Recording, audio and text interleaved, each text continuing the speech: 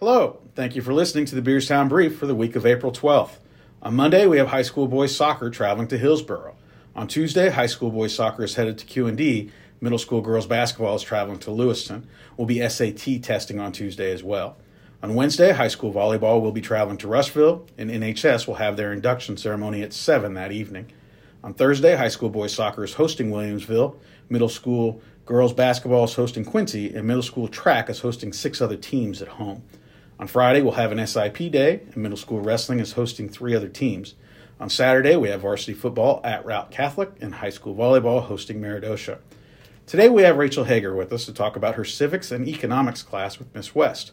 Rachel is a junior involved in volleyball, softball, Key Club, and NHS. Go ahead, Rachel. So far this year, I have enjoyed Miss West's civics and economics class. Miss West is very good at explaining and going into detail about our country's political system.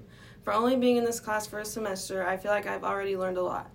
Miss West is excellent about getting the entire class involved in order to help us understand the lesson that is being taught.